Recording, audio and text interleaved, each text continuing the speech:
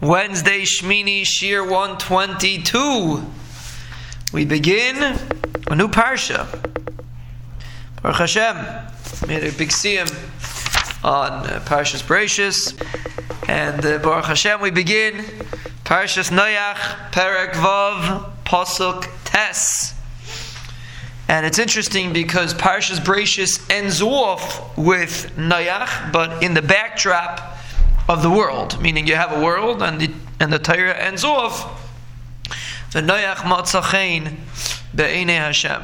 Noach found Chen out of the whole world. Noach found Chen in the eyes of the Rebbeinu Shalom. That means in the big scheme of things, Noach was zeicha to be saved, not necessarily because of his chus, like we discussed in that pasuk, but he found Chen in the eyes of the Rebbeinu Shalom. What he did generated Chen in the eyes of the Rebbeinu Shalom. And here the Torah takes, in the beginning of Parshas Noach, Torah takes a little bit of a different twist. Doesn't focus so much on the Chen. Rather, Torah focuses on Noach's actions. That was the Siba for him to be saved. So it's interesting. Those are really the two parts of Noach. Number one, mitzad the fact that he lived in a world that had to be destroyed. Meaning in Parshas Bereishis we're looking at mitzad the world. So Noach lived in a world that had to be destroyed. So Mela, in order for him to be saved, he had to have Chen. Parshas Noach, we focus on Noach as a person.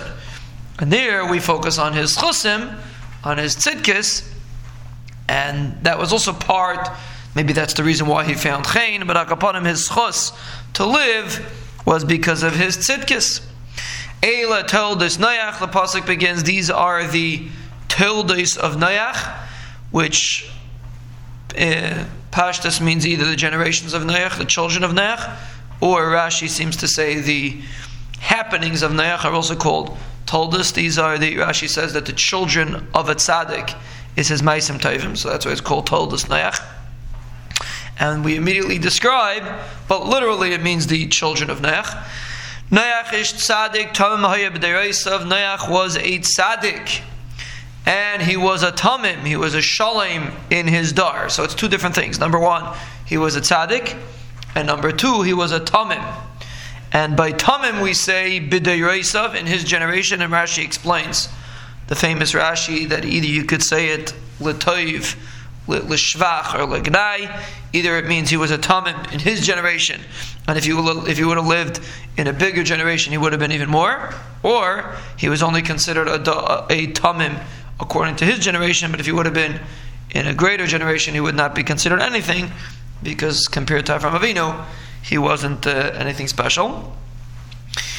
Esa Elokim is halach Noach. Noach walked together with the Rebbeinu Shalom, and the Gaon says that this is the ikar tachlis of a person. We talk about the tzidkis of Noach, and the Torah ends off with the concept of walking with Elokim. Esa Elokim is halach Noach. A person lives his life together with the Rebbeinu Shalom. He has the Rebbeinu Shalom in mind.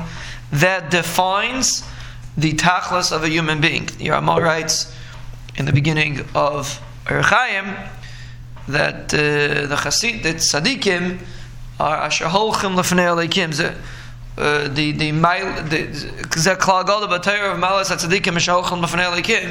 A tzaddik is someone that walks in front of the Rebbeinu Shalom. When he goes down the street, he thinks in his mind, I'm here to serve HaKadosh Baruch Hu, and what I'm doing, is it enhancing that relationship, or Rahman Slan decreasing that relationship?